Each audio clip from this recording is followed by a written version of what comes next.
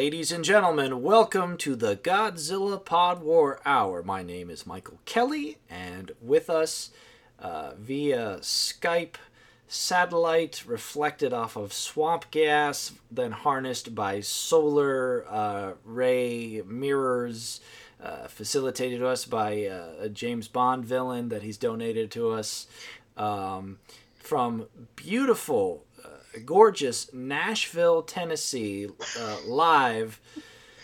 Sorry, you wanted me to keep your location a secret. He's not in Nashville, Tennessee right now, so look anywhere else. But if you look there, you're wasting your time. Mr. Nathan Bear. Nathan, I'm so glad to have you here this evening so we can finally get this done. Get this stone off of our chests, I think. I am too. The court approved this as a means of public service, so I'm going to take this for what it is. Mandatory. Listen, Nate. We have to do this. We have to do this. So it is now. It's happening. Yeah. So Shin Godzilla happened. It happened. They guess what? Made it the 29th Godzilla film, and so now we must talk about it. And you know, in a way, we've kind of been struggling with sort of technical issues to try and figure out how we were going to do this episode, because Nate lives across the country and, you know, getting everything worked out with that. But really, at least I'm speaking on my end, and I know yours, like just wrapping our heads around how to even begin talking about this movie has been a real challenge. Yeah, it's taken. I saw this in October at the Grand Ole Opry Theater in Johannesburg, and I saw it, and the first 15 minutes of the movie, I was like horrified in a good way, like, dear God, you know, there is no hope. And the rest of the movie, I thought, what's happening? Is this happening right now? Am I actually watching this? Did they fly Aaron Sorkin to Japan and say, hey, we'd like to, you know, do a Godzilla movie, but like West Wing style? The structure of this movie works for me for about the first hour or so. All the sort of raising of the stakes of, we don't know what it is, and then it's this thing that sort of looks like a turkey that's gone berserky, and then you know, and all the meetings of the people sort of kind of coming to terms with, oh yes, it is a giant monster, and the first military sort of strike, everything that goes up until when Godzilla does his kind of fire breath and just takes out half the main cast or whatever, and then he is just sort of there. He's just sort of there in Tokyo for like a month or so, and that to me, and during that time, it was just a lot more, just like another half an hour of meetings and talking about scientific stuff, and that to me was just like, oh, man, you know, it was such a good mix of the meetings and people having scientific, you know, discussions, but also that was being intercut with footage of Godzilla coming around fucking everything up. Yeah. And like when you take out the stuff with Godzilla, when you literally have him just still in the heart of Tokyo for, again, in the time of the film, of 1 month. And it felt like it. It feels like a month. And like, so much so that you have to reintroduce this sort of ticking clock of like, oh, America's gonna like drop the nuke or whatever. It's like, like you shouldn't have to do that to like reintroduce tension to it. It should be like the fact that Godzilla is around. You know, that should be the ticking clock. That Godzilla's gonna wipe you out, not like, oh, here's Godzilla. Wake up. Exactly. Here's Godzilla. Yeah. He's tired and he's just gonna sleep. So we better introduce this other threat. just seemed like really weird to me. Because it kind of lessens the metaphor of Godzilla as nuclear power. You know, Yeah. the idea. We'll get into that in a moment. I think it's going to be very hard to talk about this movie from a plot stand. Like, we can't go through the whole plot the way we would like typically do with a normal Godzilla movie. Yes. No, or correct. That should be the answer. Yeah, no, absolutely correct. I mean, it's mind-bogglingly a bit different. I know some people on the net have been declaring it, like postmodern masterpiece or something like that. I Perhaps. I don't look. I don't think it's like just by default it's one of my favorite Godzilla movies ever, just because they're trying something different, but that doesn't Yeah. mean it's a good movie. No, Like it's because like, most Godzilla movies are not that great. yeah, So like, and you know what I'm saying? yeah, Like I wrote down a list the day after I saw it, and I think I put it at like my number 9 or 8 uh-huh. favorite Godzilla movie, like right around like Hedorah and stuff Yeah, like that, where it's just like these insane curveballs, where it's like the director was trying something so nuts that you're yeah, like, well, at least it wasn't, something from the High Sci series where it's just like, okay, we're just doing this again. Like you're paying attention, like you're shaken out of your the sort of like normal swing of things, which is right. great. Yeah. But I mean, I don't think they it, nailed it. I don't think it. I don't think they they pulled it off completely, like 100%. Like it's not this masterpiece that people are calling it. It's like yeah, it's fascinating. very fascinating. It's but it's flawed. Very, yeah. It's like you give them props for doing something new. It's like, and the two main gentlemen involved, have very, have a lot of credit to their names. The visual effects director, Shinji Higuchi. He did visual effects for the '90s Gamera series, which we have talked about At length. before, and that was a great series. He also recently worked on the Attack on Titan films, which I haven't seen, but they do have a great reputation behind them. And then the main director, Hideaki Anno, I mean, he made one of the greatest and one of the most controversial anime series to come, from the business, and that was the Neon Genesis Evangelion series, which again, that is a fascinating anime. It has some flaws and controversy. I mean, that series got him death threats. Like this man has received death threats, for his work. And while we might disagree with Shin Godzilla, we certainly aren't to that level of criticism. No. If you're a Godzilla fan, you have to see it. Yeah. Like it's insane if you don't see it. A lot of the things that people have been saying that they don't like are things that I really like the way Yes. he's depicted, his design, which is Yes. a deliberate callback to the first design, like on Gojira 1954. Four. Yeah. Of like, and the studio heads were like, no, it's way too horrific, but like the burned sort of Freddy Krueger design, Yeah. that's what they were initially going to go with in 1954. And these guys are like Godzilla scholars, and they Yeah. knew that. They had seen those pictures, and they're like, guess what, when we're going to do this, now it's 2016 and Godzilla's going to look messed up. And like that's fantastic. That Yeah. like taking a big swing at it, because it's like, if you're gonna make another one of these movies, they've made 29 of them now. It's like, yes, do something different for Yes. Christ's sake. But like, again, all that being said, like, I do think there's some structural problems that I can't give it the recommendation of like, oh, flawless masterpiece, maybe the best Yeah. Godzilla movie ever. It's like, no, it's again, it's fascinating, and if you're a G fan, you must see it. But like, I couldn't recommend this to like my dad or something. You just Yeah. look at him No. and you turn it off after 20 minutes. You just like, this is unwatchable. And I maybe mean, it is.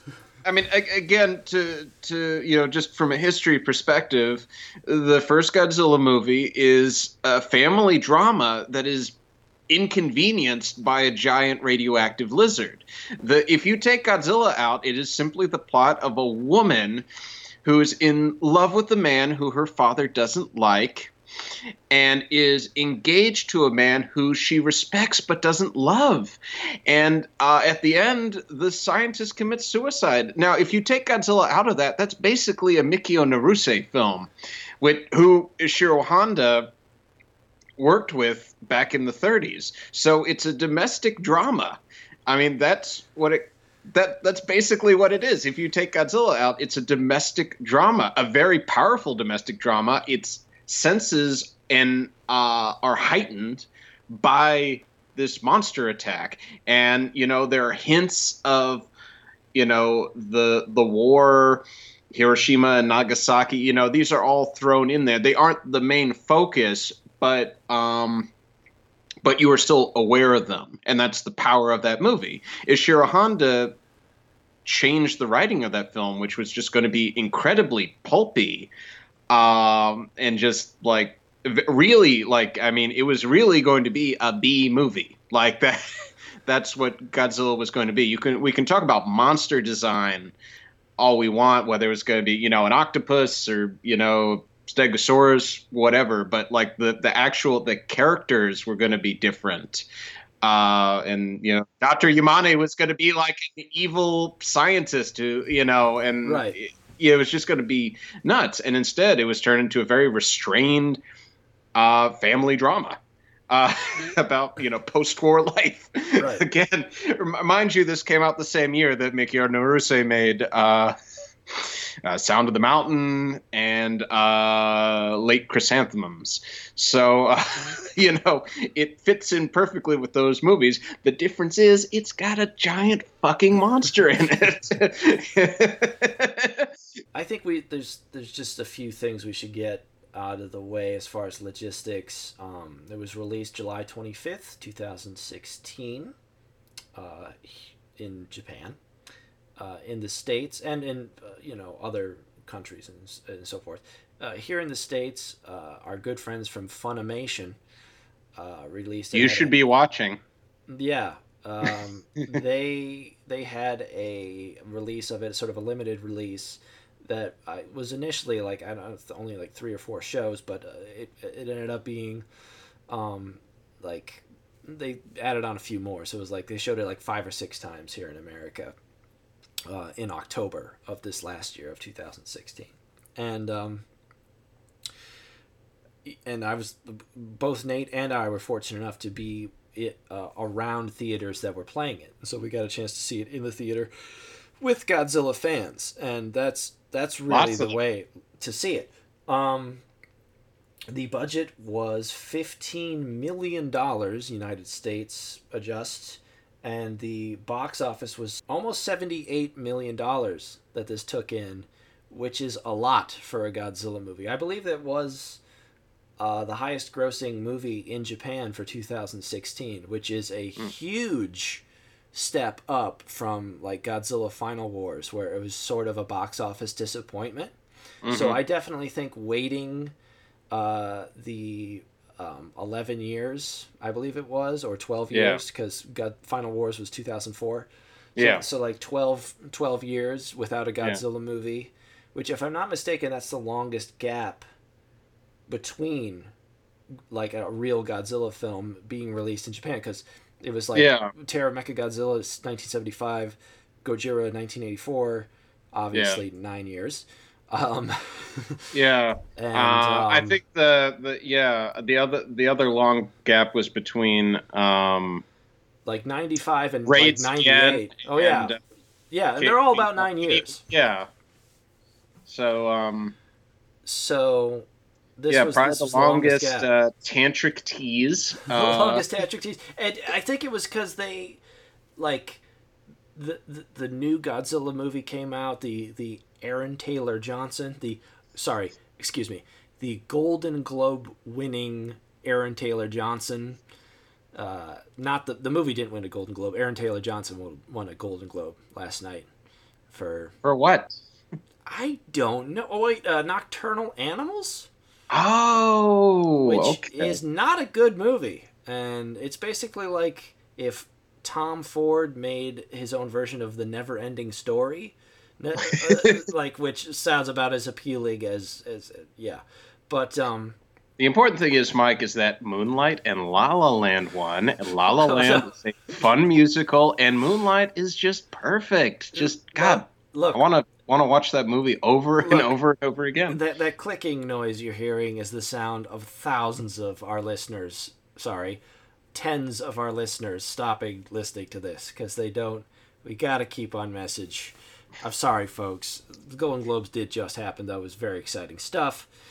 Um, let's see. La La Land won 7 Golden Globes, which I think is the most any Golden Globe movie has ever won. Golden But Globes. what I'm trying to say is that the American Aaron Taylor Johnson version of Godzilla 2014 was released, and Toho was like, "Nope, we're gonna make one to because fuck you, America." Yeah, And that was they're like, yeah. it's like, oh, you're gonna make another American Godzilla movie? Okay, we're gonna make the most Japanese Godzilla movie ever, and that's kind of Like, what this movie is. Just like the amount of discipline and suppressing of emotional outbursts mhm. is the movie is 2 hours long, and there's some crazy shit going on basically for the entire plot, and everyone it's the entire movie is just all these like boardroom meetings. You never see the civilian population in this movie.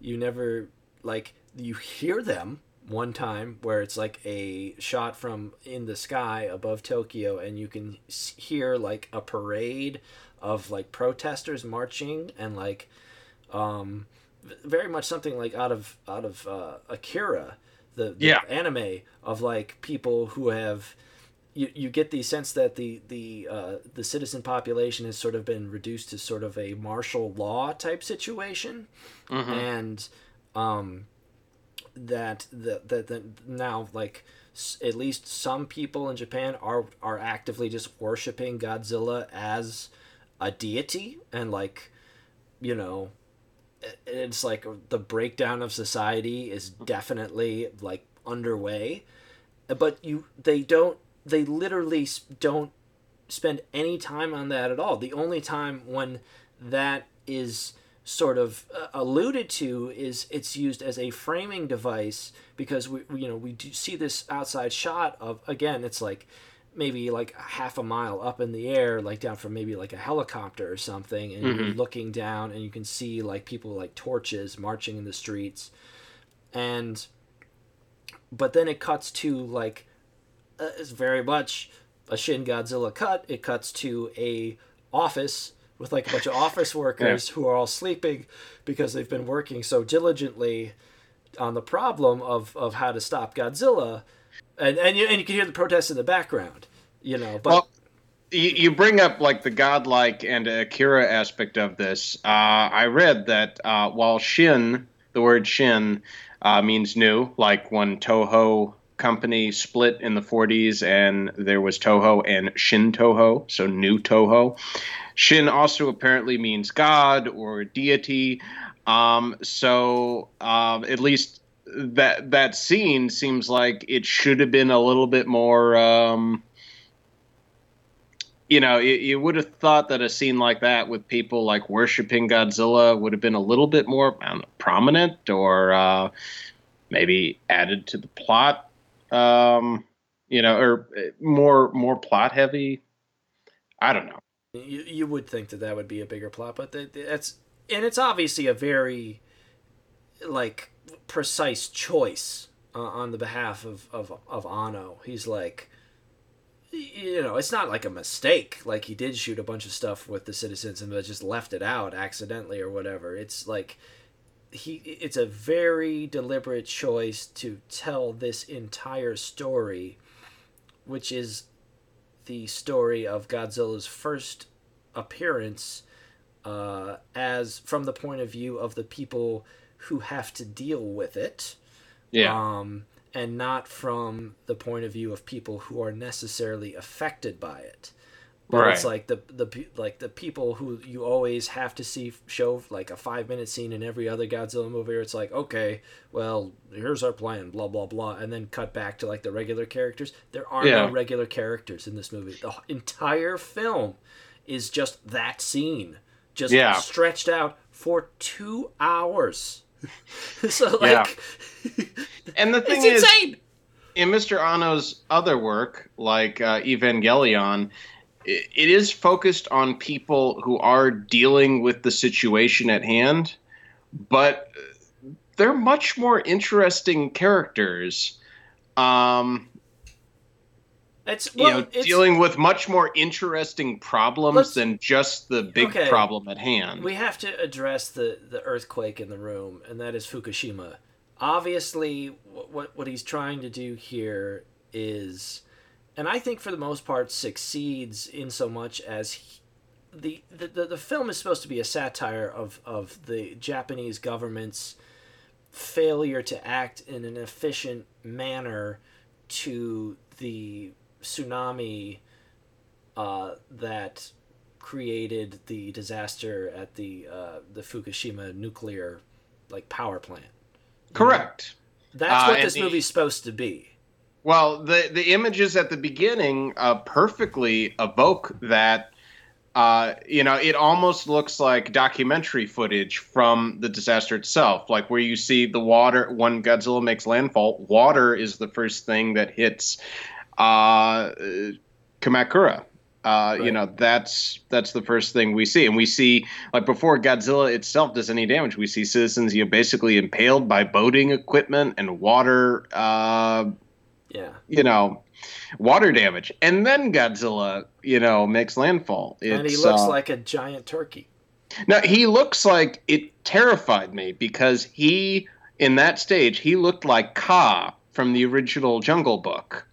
I don't know if you remember. There's a brief moment where another Jungle Book design of Godzilla, because remember Shere Khan was the influence for the 1998 American Godzilla. Yeah.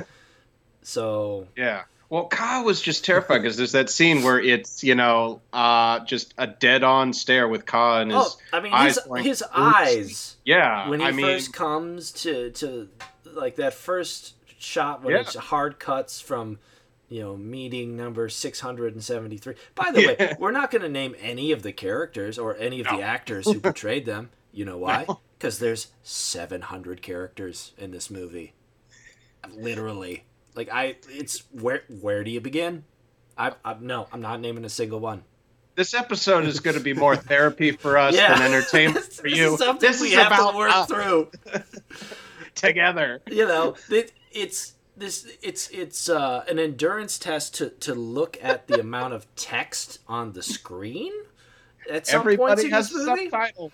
Because everyone has a subtitle, every location is introduced via text, and oftentimes people are speaking Japanese, and then people will be speaking English in the movie. Bad English, and then the English will need translation into Japanese for people in Japan who are watching it, so there'll be Japanese subtitles on the screen, but then there'll also be English subtitles, and then the location and the time of where they are. So it's just a lot. But when Godzilla first comes on land, he has these giant eyes. The thing is, I think his eyes never get bigger or smaller. It's just that his head is so much smaller when he first comes on land, and his eyes always stay that same size. So as the movie goes on, and his body just keeps growing, but his eyes stay the same size.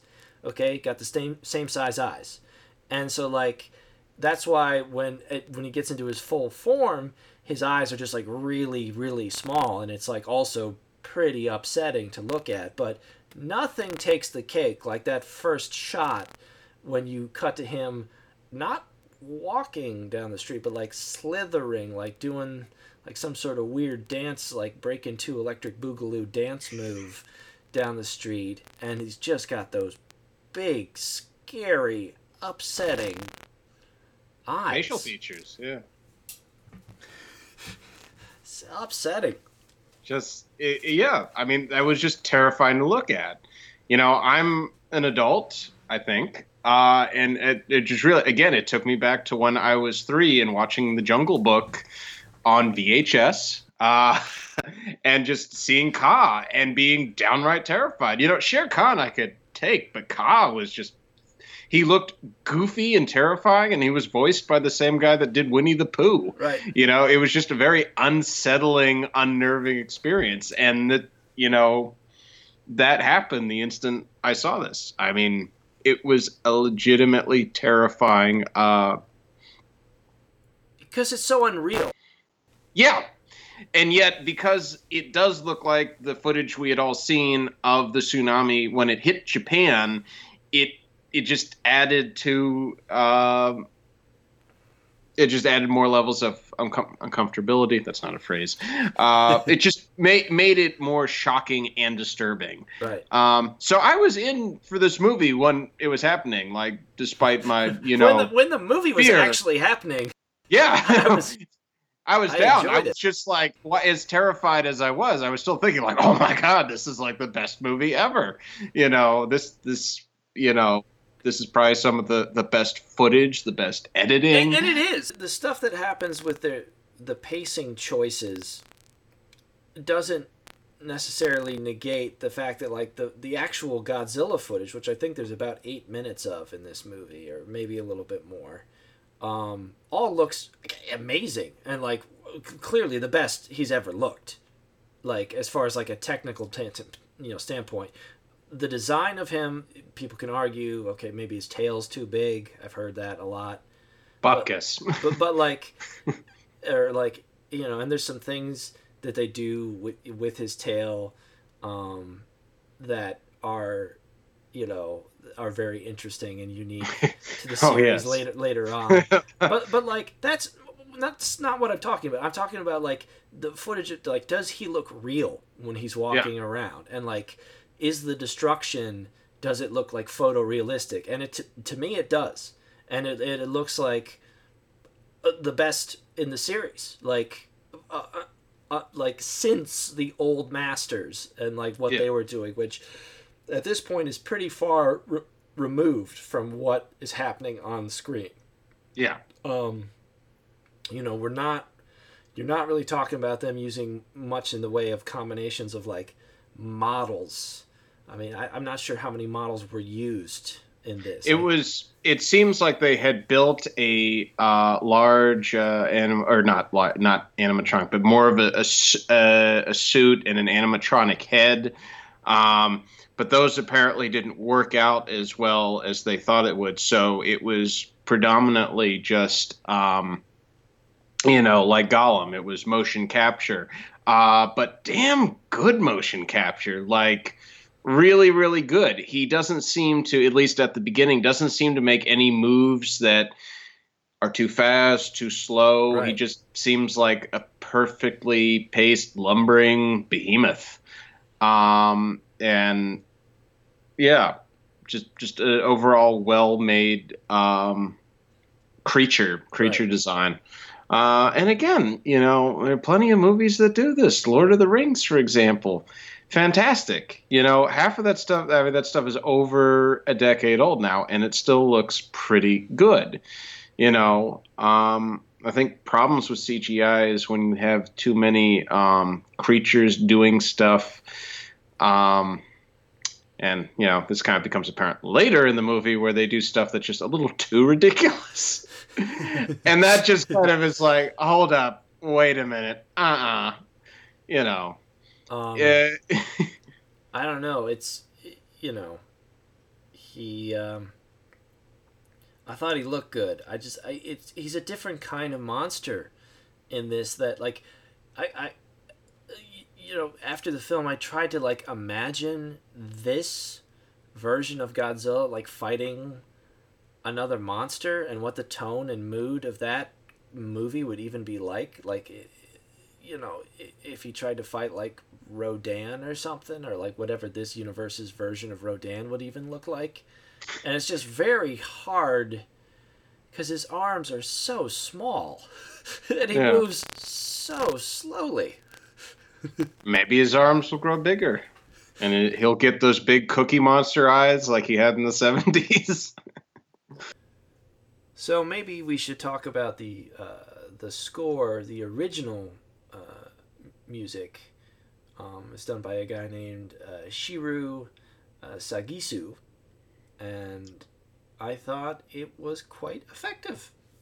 Very effective. Like, again, very haunting music. I mean, this movie was sold to me via the trailer that came out using his music, and dear God, did I want to see this movie. I was ready, all hands on deck with it. Starring Pat Boone. That's pretty inside, but Yeah, very we'll inside. allow it.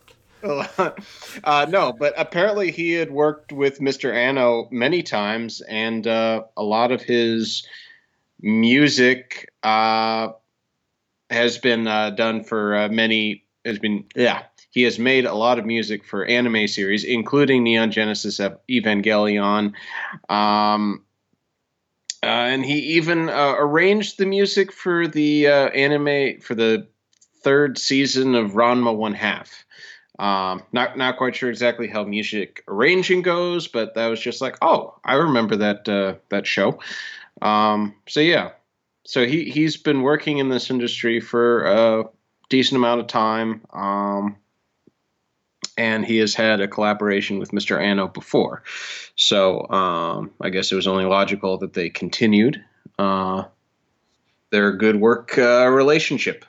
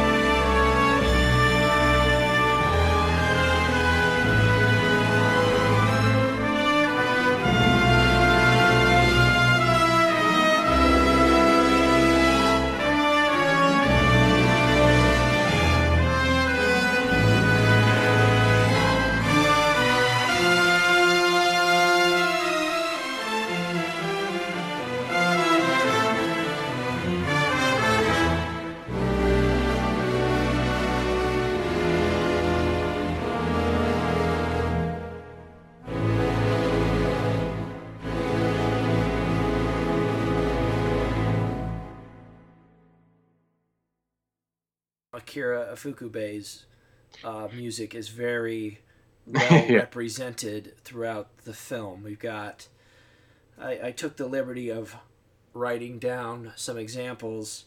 Here you've got um,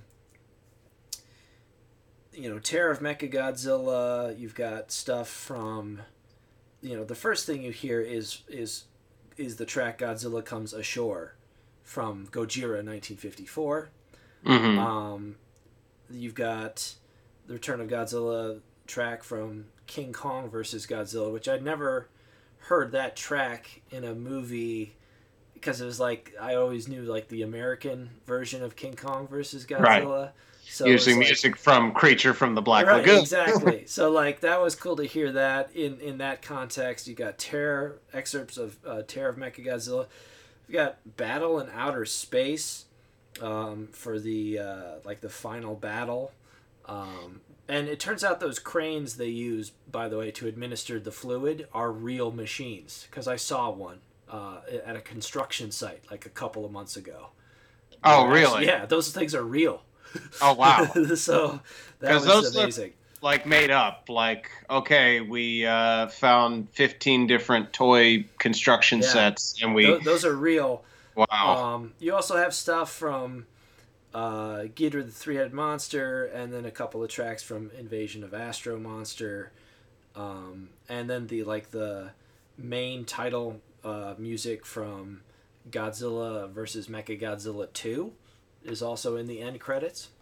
Hmm. So like, Akira Fukube's score very well represented here, and Yeah. some really cool choices. And there again, and it sort of kills me a little bit not to give the complete go ahead masterpiece full Pod War Hour recommendation on this because there's Yeah. several scenes in this movie that it seems like they plucked them out of my head. Yeah. Like as far as like I've always wanted to see a modern Godzilla movie with like all of the special effects trimmings and stuff that modern effects were capable of, but also just have like an old school Akira Ifukube score just because it's would be so cool. And they do Yeah. that in this movie several times. And it's like watching it, you're like, oh my god, the impossible dream. It's like they're finally doing it. Yeah. Um, and and all that stuff's amazing. And it's like if it was in more, not even like a traditional. I don't even want to say like, oh, it's got every Godzilla movie has to be the same. It has to be the same plot and like, but I really I think this movie could have been something as good, and I'm serious, like something Yeah. as good as like Doctor Strangelove. Yeah. Like, and again, I mean that seriously. Like it was so close to achieving this like level of greatness. Yeah.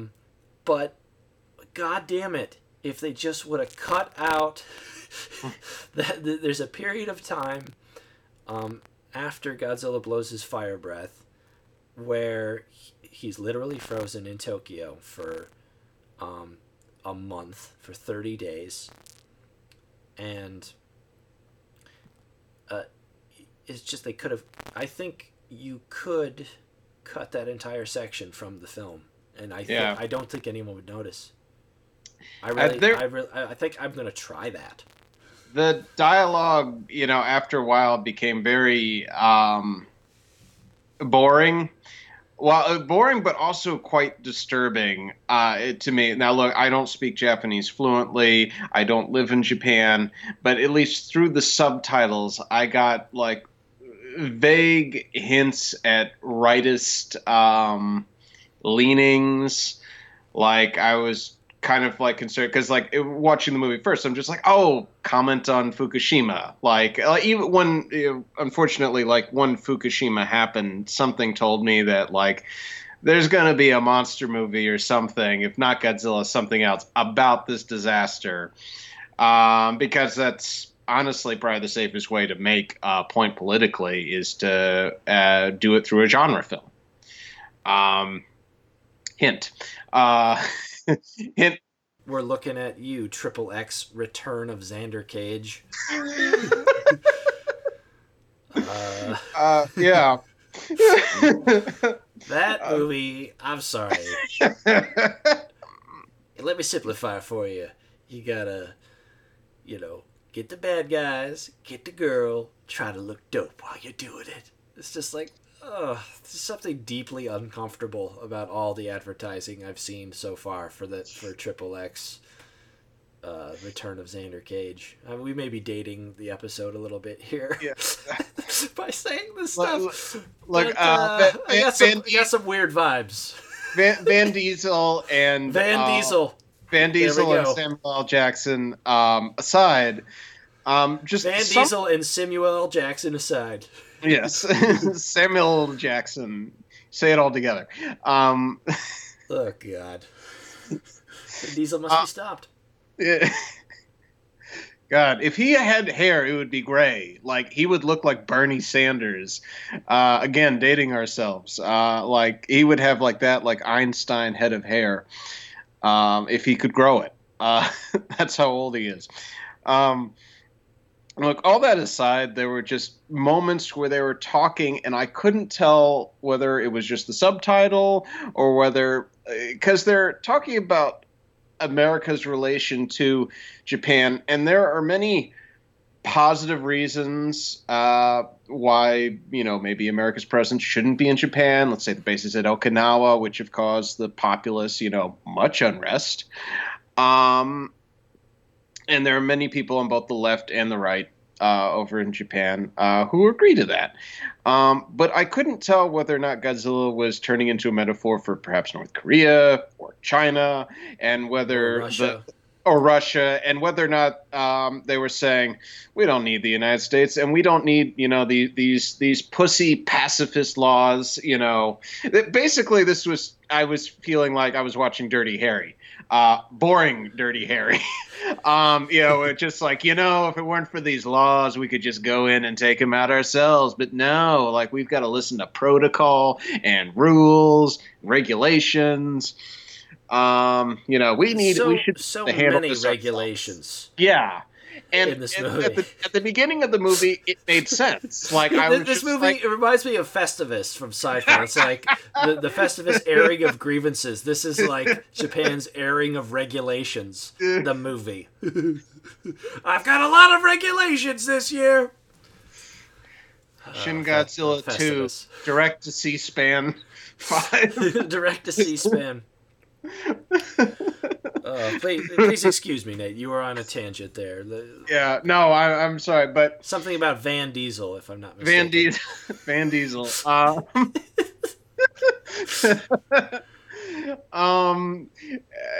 Yeah. So, because there was just so much political talk, that's what I was getting from it. I could very well be wrong, but the thing is, I shouldn't be caring about that.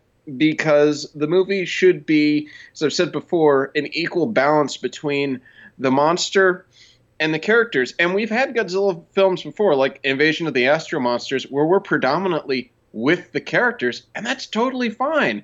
Because when we see the monsters and we see the characters, we're both equally satisfied with what's happening on the screen. We're either led through a very well-calculated, pulpy plot with a few nice moments of great action, but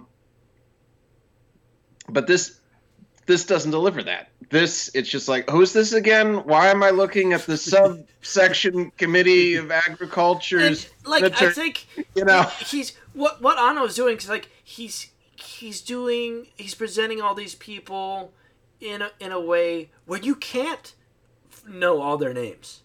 Yeah, that's a choice that he has made as a director, where it's like, it's impossible to write down everyone's name and just memorize and be like, oh, that's person. He belongs to this subcommittee that is now in meeting room C that's going down hallway B that's going to meet over here adjacent to room 12 to have subcommittee talk number H that's going to be addressing the nuclear decay rate of the matter that's on Godzilla's footprints that was found in destruction site number 2.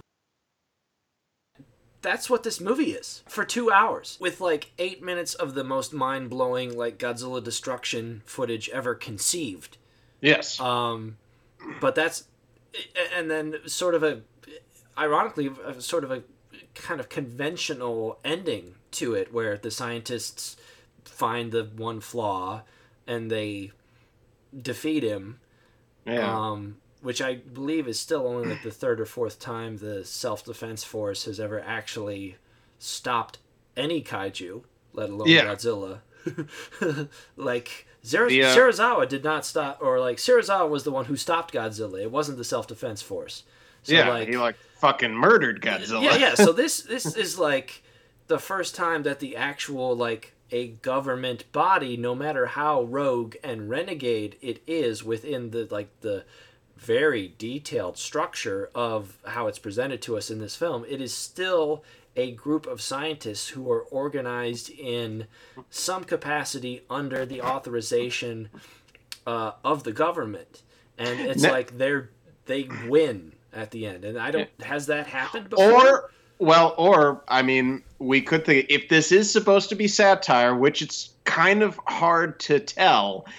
The fact that, we see from the tail this Lynchian like things crawling out, the beasts crawling out of Godzilla's tail. In one of the final lines is like, well, we're just going to have to learn to live with this big thing, this presumably dead thing in the city. Maybe that's a joke on the whole, well, the radiation's here, we're just going to have to get used to it. It very well could be. It could be, but the point is like, because the movie is just so by that point is just so vague, and it's hard to tell what is supposed to be funny and what is supposed to be serious. Whereas Mothra versus Godzilla, whether you're watching it dubbed or subbed, you know exactly what's going on, because what it's dealing with very universal things. Many of the problems are uniquely Japanese, but the overall themes are just human. Right. It's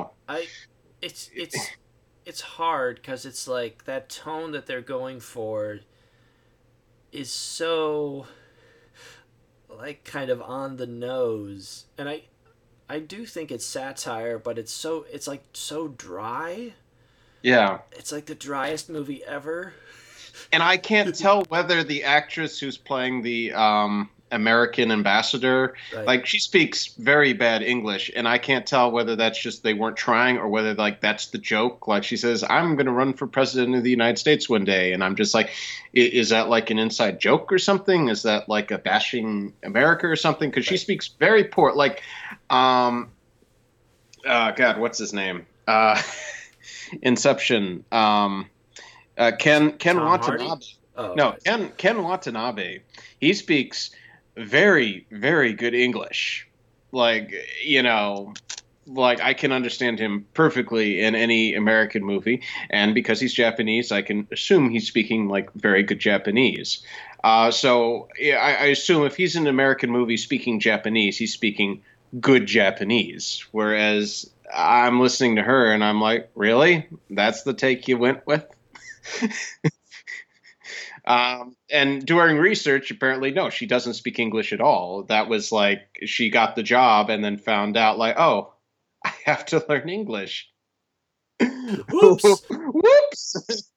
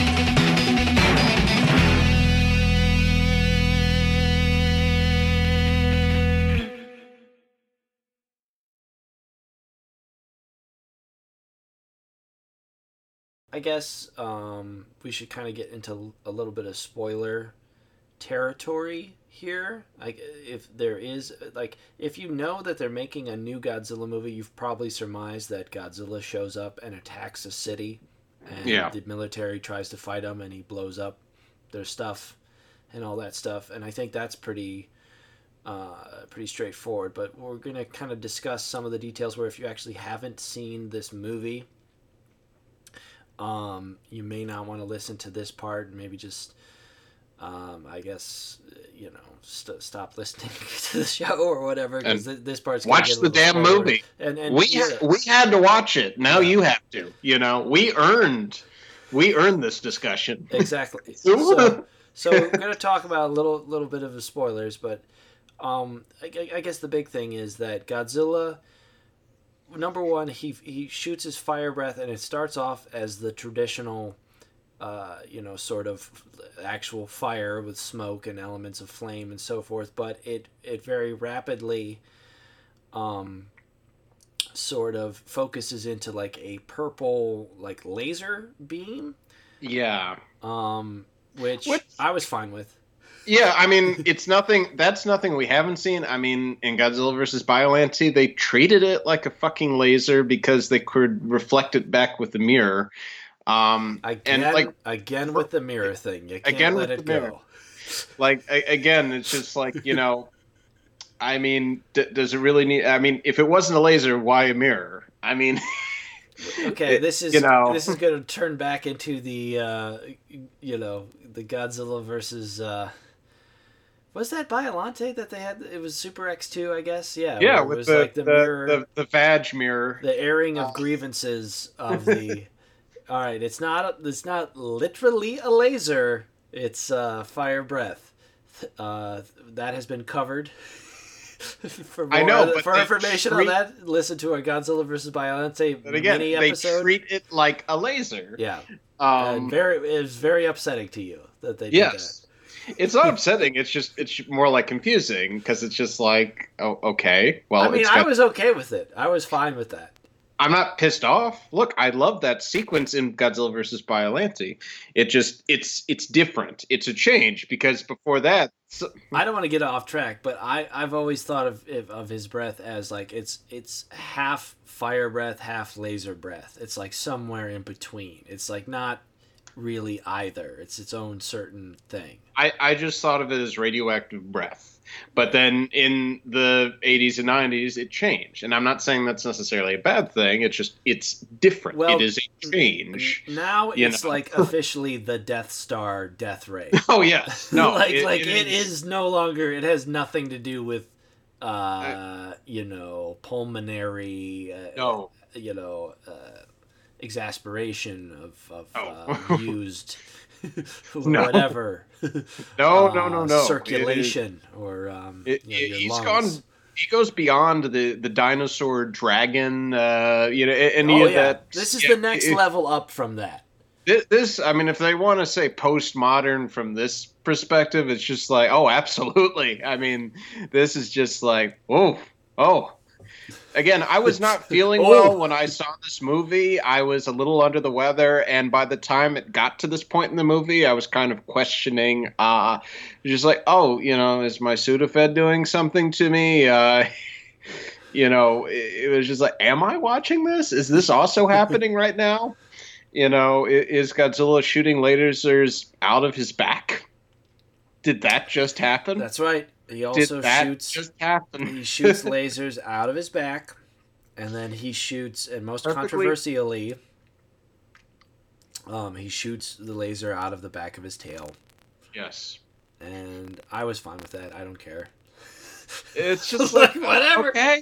At that point, it's just like, okay, this is happening.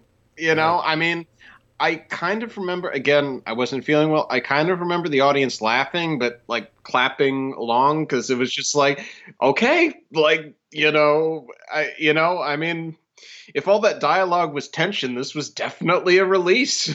This was just like, oh boy. It was a release, all right. And there was also a scene where all these trains loaded with like high explosives, all the subway trains like collide with him at the same time. That was just amazing. That was so great. Um, I will say this is the first Godzilla movie where early on in the movie, before it's like kind of before they've seen him stand up, someone actually says like out loud, no, like he can't stand up. That would break the basic laws of physics. Like so, and he does like he talks about the mathematical equation where it's like no, something this big couldn't exist. Like the bones would explode or whatever, which Yeah. is true, by the way. Yeah. And but like I've never heard someone actually say that out loud in a Godzilla movie, Yeah. so that was very exciting. Well, Uh, again, and it's appropriate for a right, new, fresh Godzilla movie. exactly. And then that's there's this naysaying period where everyone, like before he stands up, where everyone's kind of in denial about like how fucked the situation is, Yeah. and that part was very entertaining to me. That was very enjoyable. Um, and like it's a good Godzilla movie. It could have been one of the best ever Yeah. or the best, but if I know I've Yeah. said this a lot on the show, but this is a key example. This is like the Rosetta Stone example. It fell in love with its own legend. There you Yeah. go. Like I mean, that's this movie's problem. Where like and I was like, oh my god, what I'm doing is so clever and important and yeah. satirical, and I'm just sticking it to the Japanese government. And like when people see this, they're gonna shower me with gold items. The box office report kind of confirms that. I mean, it did, and he's fine. He's doing great, and mission accomplished. You've done it. There's a double-edged sword to this. Like, I don't find this a great Godzilla, or as a whole, a great Godzilla movie. But because of its success, it means we're going to get more Godzilla movies. Yeah. The fact that this was the #1 movie in Japan, Toho isn't going to be like, well, we're never doing that again. They're going to be like, no, we're doing that again, again, and again. We're going to Marvel. We're going to do this all over again. 28 more. Hashtag like 28 more movies. I know that they are making a animated Godzilla film now that will be out in the next couple of years. That's very exciting stuff. Yeah. And they will certainly make more live action Godzilla films. They'd be leaving too much money on the table if they didn't. After the success of this film, so we're gonna get much more Godzilla, which is to say nothing of Legendary's plans for sort of the extended, I guess American kaiju universe, and they are moving forward. Obviously, Kong of Skull Island comes out in 2 months. This March, and I think based upon the business of that, they will definitely go forward with Godzilla 2 and eventually Godzilla versus King Kong, the American versions facing off there. To say nothing of, there's been a lot of progress on Pacific Rim 2 has actually come back from the dead since our last episode, and John Boyega is now going to be in it as Idris Elba's character's son from the first film. Mm. And so there's a lot of new sort of kaiju stuff happening, and I think that's due in no small part to sort of the, a lot of that stuff with Legendary, that was going to happen regardless of what happened with Shin Godzilla, but certainly I think the greenlighting of the animated Godzilla film had a lot to do with just the really unprecedented success for a Godzilla movie up until this point. For as far as it being the most successful movie in Japan of last year, that's huge. And maybe it's based, on their, they worked on Evangelion, Mr. Ano, and Mr. Higuchi had worked on Attack on Titan, the live action version of that. So I think like definitely the culture of, big monsters is back. Thanks to I guess more updated versions of the genre, like Attack on Titan. This idea of like lumbering, unstoppable menace is something we can explore once again and in different ways. Right. Did Shin Godzilla do it the best way? No, but it still happened, and that's important. That's still an important thing. Things are going again, and right, I don't think it's thanks specifically to this movie, but it's like things are going well enough now with kaiju movies that they can sort of take risks and have sort of weird like experimentation in movies like this, which is great. Yeah, And like the if the if the genre is healthy again, that means that they can take risks again. yeah. And that's really Which, all. I think that's all we could ever ask for as yeah. fans. I mean, again, going back to our conversation about Godzilla versus Hedorah, like maybe it didn't quite fit in, but like the fact that the guy had the balls to make a movie like that, Yeah. I think like it was just ahead of it. Yeah, I hate to use the phrase, but it's just ahead of its time. Now we have a How dare you, movie sir? that does have that again has the balls to do something different and is rewarded for doing it. Um, Um, yeah, I think a lot of the sort of insanity of this movie was sort of fueled by the sort of Lethal Weapon 4 style victory lap that was Godzilla Final Wars. yeah. Where it was just like, hey, we don't have to do anything new because look at all the stuff we've done in other movies. Guys, let's just, that was great. Well, that was great when that happened. Well, okay, here's that. Yeah. All right. And there's a little bit of that in this movie, but just with the music. The rest of it is Yeah. all like a new way of telling the story and sort of like it is a old school Godzilla movie and it isn't. Yeah. Which is, I'm you know what, I'm just gonna try and cut out that half an hour that gives me those trouble, and maybe Yeah. it'll be a masterpiece. Yeah. I don't know. Like, did You know. Topher Grace do that with the prequels? Ooh, I don't want to compare myself in any way to what Topher Grace is doing. That's never mind. That's a mistake. The movie stands on its own. It's Ano's. But yeah, I would recommend it. I can't give it a 10 out of 10. No. I give it like an encouraging 7 out of 10 or like 6.7 out of 10. Yeah. You have to see it. Yeah. You have to see it. It's Yeah. like, again, I could never say that this was a great movie, but it's an interesting Right. movie. It's like I can't say I wasn't interested. Like, everybody has to see it and come to terms and figure out what it means to them. yeah. Because I think it could mean different things to different people. It could be people, and there are a lot of people who call this an unprecedented kaiju masterpiece. I wouldn't say that. No. I'm sorry. Yeah. Love you, but no. It's a fascinating experiment in a genre that has been jolted back to life, and that's a good thing, and I wish there were more movies that took risks like this, because it takes so many huge risks. Dude.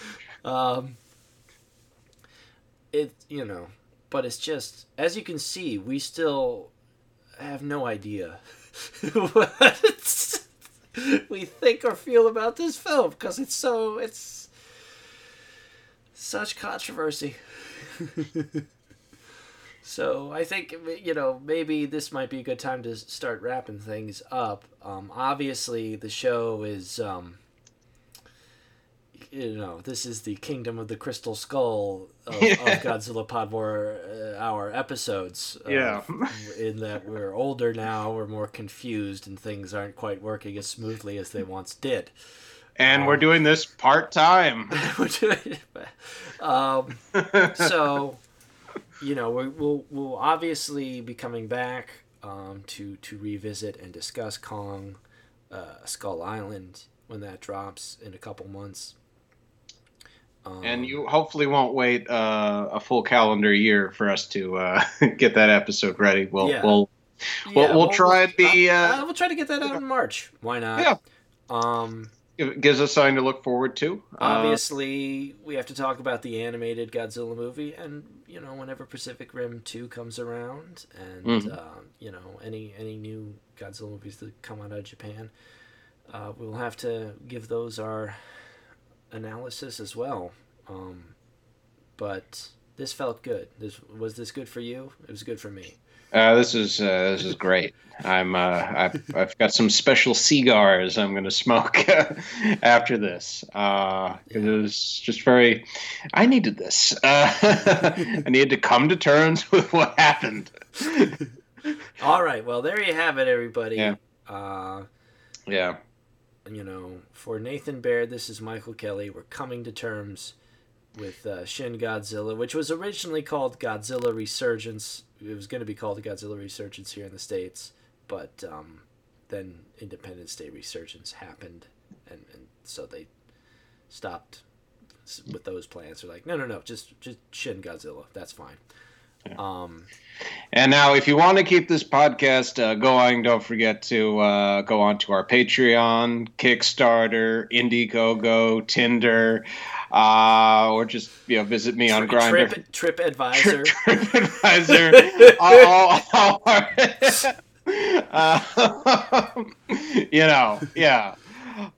No, just kidding. The Godzilla Pod 4 Hours Grindr account. Yes, I get so lonely. Please, please. I just want to feel love all over me. All over me. In every crevasse. We still do have the Facebook page. And yes. I did recently upload a retro VHS cover of what Shin Godzilla I think may have looked like if it was released to video in like the 1980s. It's a hack job.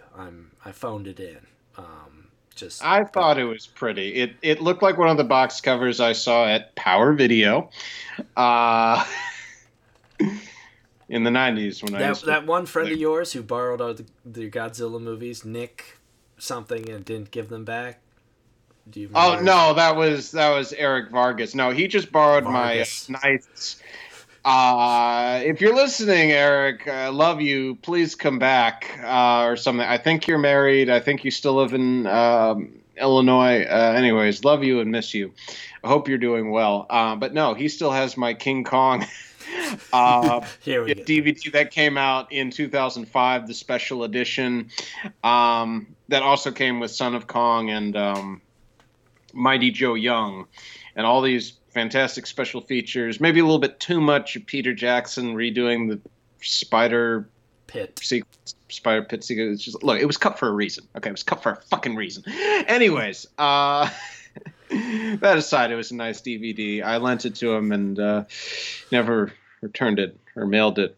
This is the Godzilla Pod War Hour. Thank you very much for listening. Continue following us on Facebook and Twitter, and if you so desire, Tumblr. So yeah, we'll catch you next time for King Kong on Skull Island, starring Dr. Stephen Brule.